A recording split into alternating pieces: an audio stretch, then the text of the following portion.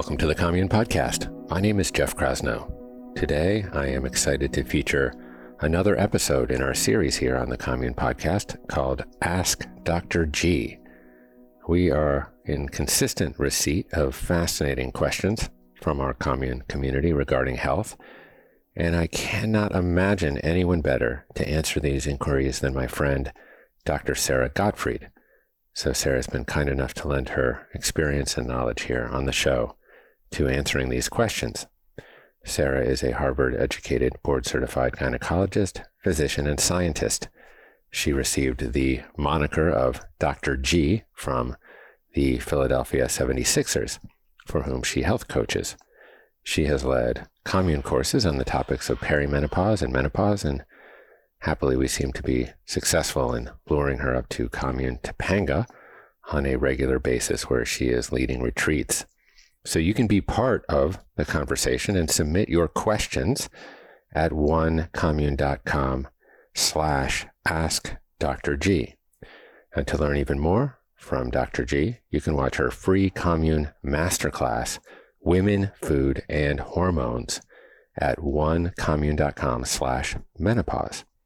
And we are so grateful to those of you who write us reviews on Apple Podcasts that we created a special offer just for you, 30 days of free Commune membership. That's all access for a whole month. Just scroll down to the review section and tap Write a Review. Then email support@onecommune.com with a screenshot of your review to receive your free all access for 30 days. Note that if you're on a laptop, you'll need to click Listen on Apple Podcasts to open the app. And while you're there, make sure you're subscribed.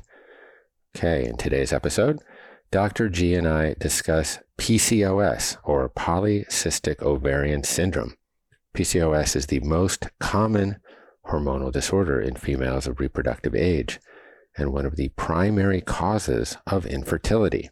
Dr. G is here to help us understand some of the potential origins as well as the available treatments, including 4 effective lifestyle changes that she recommends to address it.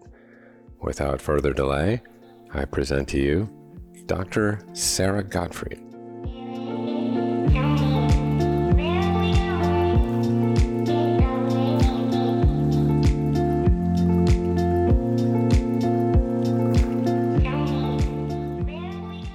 Sarah Gottfried, we meet again. Hello, Jeff Krasno. It's just a delight to be here with you, as always.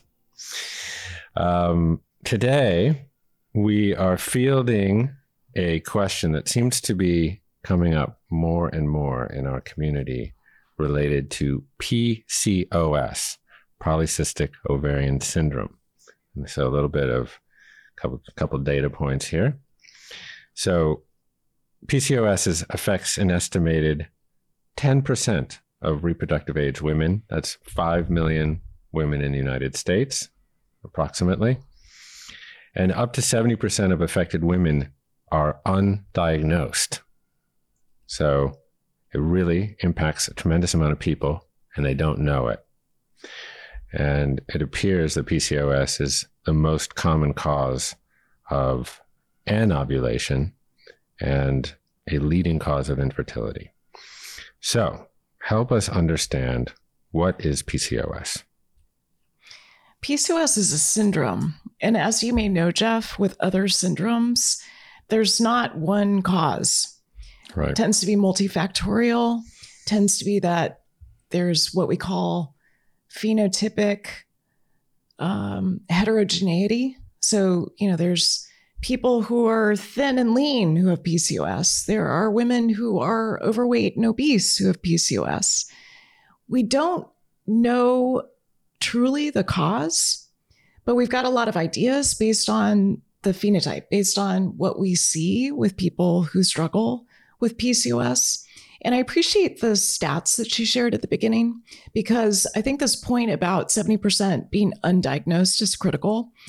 And so I feel like that is a sacred opportunity and invitation for podcasts like this so that we can spread the word and really generate conversations around why your period is coming less often than it used to. Maybe it's happening every 2 months, or you're skipping and you go 3 months in between. And is that one of the primary presentations? That's one of the primary presentations. So there's a constellation of symptoms, and you might have one or more of these. Typically, you need at least 2 to meet criteria. There's a few different criteria out there, like Rotterdam and a few others. But basically, what's known as oligoovulation, oligomenorrhea, and that just means you're not getting a cycle every 28 days. So it could be every 36 days and then 48 days and so forth. Typically, there's also signs of androgen excess. So androgen is it's the growth and repair family of hormones that includes testosterone, it includes DHEA. And when you have excess testosterone, that can lead to acne, can lead to rogue hairs like on your chin, around your breasts, and places that you don't want it. And it can lead to other symptoms of just having too much testosterone coursing through your body. The third thing that we can see, the third factor, is cysts on the ovaries. So this is where the name comes from, which in some ways is kind of unfortunate because you don't have to have an ultrasound diagnosis. But on ultrasound, what we're looking for is a pattern that's called the string of pearls. And that's when there's these small little follicles around the surface of the ovary that are just kind of sitting there. They're about 1 centimeter in size, and it looks like you've got your grandmother's pearl necklace sitting there in your ovary. So we can see that on ultrasound, and that is characteristic of someone with PCOS. That's not where you want your heirlooms. You don't want your heirlooms there, for sure. No. But one other point you made, you said that this is one of the leading causes of infertility. Absolutely true. But what I want women to also understand is that this is something that affects you throughout the life cycle. So beginning at puberty, the women who don't have a menstrual cycle every single month, we want to be thinking, is there an issue, for instance, with insulin resistance that's happening in adolescence that we need to address now so that this person doesn't then struggle with fertility when they're in their 20s and 30s and they want to have a baby? And then most important, the number one cause of death in the US is cardiovascular disease. The main driver of cardiovascular disease with women with PCOS is the high testosterone levels. That's the biomarker that we worry about the most. So a lot of people think, oh yeah, I had PCOS, I had trouble getting pregnant. I took metformin, it helped me ovulate, and then I got pregnant. Or I took Clomid and that helped me get pregnant. I'm done with that PCOS story. No, it continues. So once you go through menopause, you want to be thinking, oh, this is an atypical risk factor for cardiometabolic disease as you get older. It needs to be tracked. So let's say, most women aren't necessarily going in to get an ultrasound willy-nilly. So symptoms like you mentioned, presentation of acne, or maybe facial hair or other places that you don't want hair, that would be sort of the first potential indication that you might have. And then, obviously there's a whole psychological element to that, right? Because for younger women particularly, there's a lot of shame and guilt associated with acne, particularly like we've talked about. I have teenage daughters.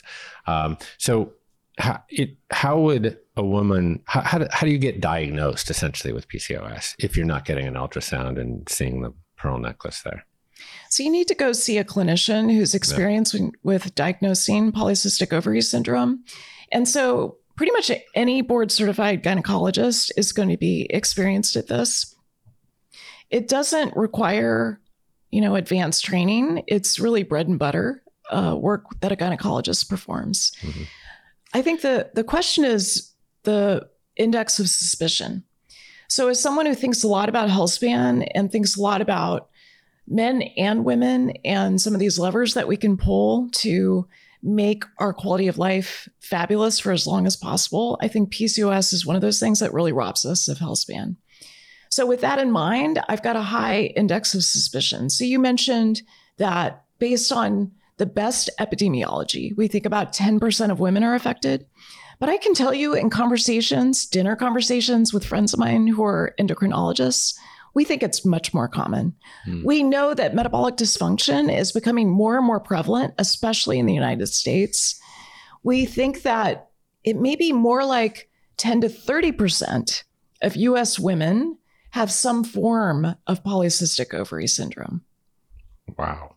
So we've got this rising problem of insulin resistance and obesity and overweight. Yeah. Now, I've heard different theories posited that insulin and hyperinsulinemia inhibits aromatase, a particular enzyme that is useful in converting testosterone to estrogen. It might play some sort of role in high levels of testosterone. But as you say, PCOS seems to be characterized by high levels of testosterone, but not necessarily low levels of estrogen. Is that right? That's right. I think of 3 different hormones involved, maybe 4, with PCOS. So the focus tends to be on the androgens and looking almost exclusively at testosterone. But there's a bigger story here. And that is if you've got elevated testosterone levels, which is actually very similar to the metabolic dysfunction we see in men who have low testosterone. Right. So they're akin, which we'll get to maybe in a moment. Yeah. But there's also, as someone who pays a lot of attention to hormones, I'm thinking of the role of insulin, the role of testosterone, how most people with PCOS also have estrogen dominance. So they tend to have a higher level of estradiol overall. They're not ovulating regularly. They're not having that monthly menstrual cycle. And because they're not ovulating, they have low progesterone levels. So it's not just a testosterone problem. And then just to bring in one other hormone, that's cortisol. So we know there's a lot of stress dysregulation and problems with the hypothalamic pituitary adrenal axis, which controls cortisol, which is really at the top of the hierarchy in terms of hormones. Yeah. And cortisol can trigger elevated blood glucose, which then is triggering additional insulin. It's like a vicious cycle. Yeah.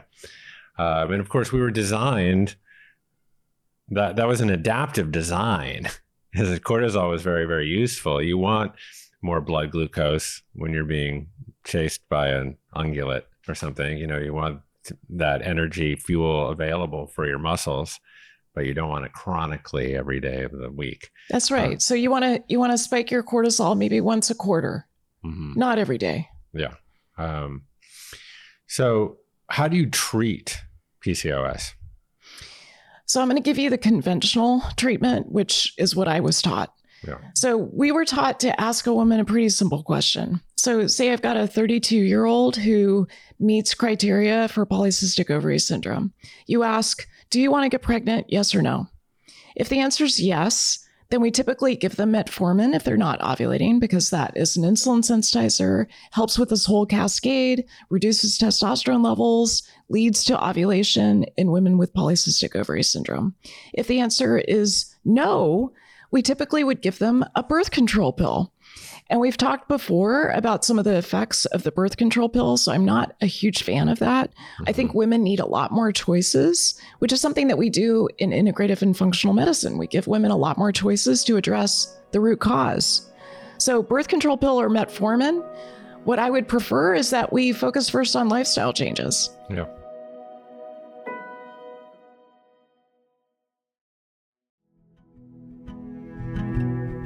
Hey, it's Jeff, and when it comes to your health and longevity, you hold nothing back. You understand what it means to push harder and reach farther and go that extra mile.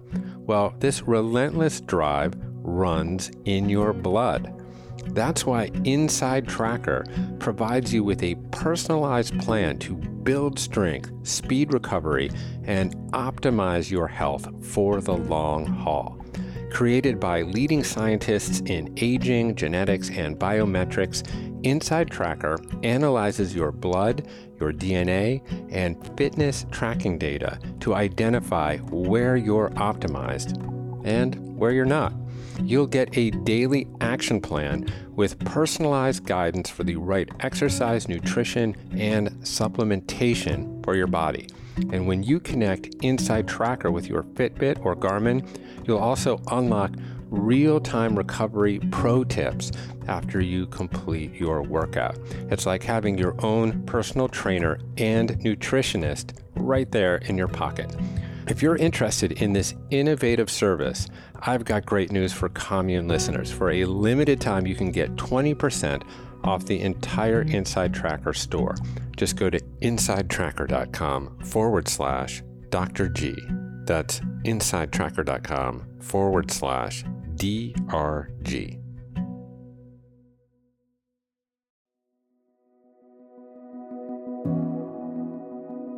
So give me 3 or 4 lifestyle changes that you would recommend to address PCOS. So number one is to reduce refined carbohydrates. So I'm a big fan of using a modified clean ketogenic diet in women with PCOS for a few reasons. Number one, we know that when you reduce carbohydrates, it can lower testosterone significantly inside of 7 days. 7 days. Wow. So that can really change those downstream symptoms, the rogue hairs, the acne, etc. So I'm a big fan of changing the food plan. If they're up to it, I'll do a clean ketogenic diet. If they're not up for it, we'll just start to modify carbohydrates and do that slowly. And we know that even a 5 to 10% change in body weight can hugely change the biomarkers associated with PCOS. Blood testing is mostly what I'm talking about here. Mm-hmm. So I also like in women who have acne, I like to cut out dairy and cut out gluten because that is a way of reducing inflammation. We know that inflammation is such an important driver of acne. And then I like to have stress modification as a big part of the lifestyle treatment since there's so much stress dysregulation in women with PCOS. There's a few other supplements, things like inositol, vitamin D. There's a number of insulin sensitizers like berberine. Mm-hmm. In fact, we talk about this in one of the courses that's coming up. Okay. So these are some of the supplements that I recommend, but I always have a food first philosophy where I want to start with food and then we want to layer on the supplements once you have a foundational level with food. Okay. So we talked a little bit about how the prevalence of testosterone in women can lead to the development of these unwanted secondary sexual male characteristics like acne and rogue hairs, etc. Let's flip the script a tiny bit and talk about men. I'm 52, and one thing I dread is the ghastly development of man boobs. Yes, oh God, no. Is it on the horizon for me? I've done what I can to address them in the short term. But logically, this would suggest a low testosterone and higher estrogen rate in men for curiously some of the same upstream reasons that women develop PCOS. So it's a little bit of a brain twister. So help us kind of untangle that for a moment. Yeah, there's even a paper that talks about the similarity between PCOS and low testosterone syndrome in men. Mm-hmm. So from a metabolic perspective, they're very similar. So both are connected to insulin resistance, both are related to the development of adiposity, both draw from overnutrition and eating too much sugar, and then the downstream consequences, low T in men, high T in women. So how do we unpack this? What we know, if we just talk about man boobs for a moment, we know that tends to be estrogen that is stimulating the fat tissue around the male breast. And so we think that in men, this is related to aromatase being upregulated, mm-hmm. usually by inflammation, so that testosterone is being overconverted to estradiol. So what I see in a lot of my male patients who've got elevated estrogen levels is that they can have a little more fat tissue around the breasts. I have an NBA player who had an elevated estradiol, and I remember I was explaining this estradiol level to him. He was getting worked on manually in a room with a lot of the other players. And I was trying to whisper it or keep it confidential. And he shouts out, "Dr. G, is that why my voice is like this?" Yeah. Yeah. He drank too much alcohol. So I had to get him to stop being Dennis Rodman and to party a little bit less and, switch out that alcohol for some other things too, because he was doing it at the end of a game, just to try to relax. Right. And the alcohol can raise your estradiol level and lead to this problem of excess estradiol and man boobs. Yeah. I mean, I think what we often think of sort of the large alpha male, who's a beer drinker and, it's kind of rumbling around. But it turns out that those big alpha males actually often have low testosterone and more risk at developing man boobs, et cetera. But probably even more serious than the man boobs, although no one likes to have man boobs, I suppose. But it's like what you said, like, so these kind of hypertrophic adipocytes that are like spilling fat into your bloodstream and inflammatory cytokines and adipokines and all of these things that can lead to awful downstream impacts, potentially worse than the vanity issue of man That's boobs. right. Yeah. So it's vanity, but it's really this underlying issue of increased visceral fat. And that visceral fat is not a vanity issue. It is it's this cocktail that's being brewed of massive inflammation that slows down the your health span, so it robs you of really healthy years. It increases your risk of chronic disease, the high blood pressure, the accelerated aging, cancer, and so forth, cardiovascular disease. Yeah. I mean, oftentimes we come to a similar and I would call optimistic conclusion around some of these things like PCOS or man boobs, is that, we do have a good deal of agency around the development of these conditions. And they tend to be lifestyle oriented, specifically, as it pertains to our metabolic function. That's right. And I want to call out something here, because one of the things I've noticed in the time that I've known you is that you started to wear a continuous glucose monitor. You completely changed your glucose levels. I haven't been tracking your insulin, although I'd like to. I'd love you to. Okay. That's about as intimate as we can get. Perfect. Given the circumstances. But you've really changed the insulin resistance. When your cells become numb to insulin, you and I both had pre-diabetes where our cells were they were like, insulin's at the door, knocking at the door, trying to get glucose into the cell. And our bodies were not responding in a normal way. And so we used lifestyle, mostly the way that we eat, to change our glucose curves, to change our insulin, which is the control of glucose. And that really is probably the most effective thing to reduce the risk of PCOS, although not all women with PCOS have insulin resistance. And also to prevent the visceral fat and the man boobs. Yeah. I'd like to add on to that. For the first time in my life, I've gotten more into resistance training. Yes. And I know that you have too. Yes. And for me, outside of again, it's the opposite of man boobs. You can look good. So there's a vanity component of it. Sure. But really, muscle is the biggest glucose sink. So as I have found to develop more muscles, I have an easier time regulating my blood sugar levels. Yes. So, and that actually gives me more elasticity in my diet, where I can actually go out and let loose here and there and not be neurotic around my diet all the time, because I've got other means of managing my glucose and upstream from there, my insulin. Huge point. Yeah. The way I think of this is inputs and outputs. So your input is related to your food. Your output is related to how you're exercising.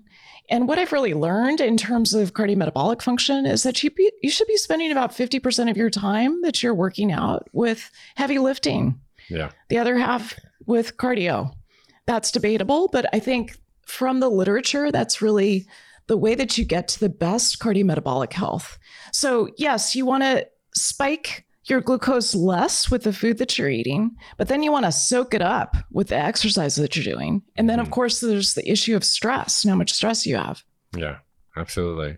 Well, I hope to get into another episode where we dive deep into exercise And what is the right amount of exercise? Because this is a hotly debated issue, and there's all sorts of interesting clinical study on it. So anything else that you'd like to add on this particular episode of Ask Sarah, Ask Dr. G? Well, I would say maybe as a final note, care about your insulin.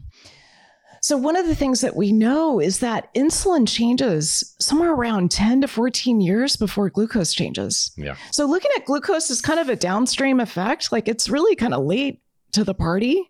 So I want to leave our listeners with a fascination with insulin. Measure your insulin. Measure your fasting insulin. It's a really easy test to do. You can ask your clinician for it. You can even do direct-to-consumer testing to look at insulin.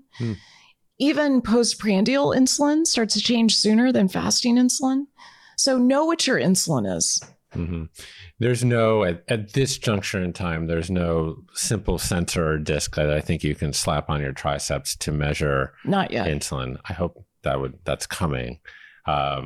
Typically, insulin hasn't been as easy to measure as glucose because it's like a small little peptide hormone That's thing, right? But I agree. It's 100%. It's upstream because you might have a very regulated blood glucose level. You might be having fasting glucose at like 85 or 90 and feel like you're in the clear. But that's because you're producing so much more insulin. That's right. Your insulin's working too hard. Yeah. So we don't want the insulin to work too hard. We want to make the job easier for insulin. Yeah, absolutely. Well, this is a personal journey for me. I know for you too. So this is to be continued.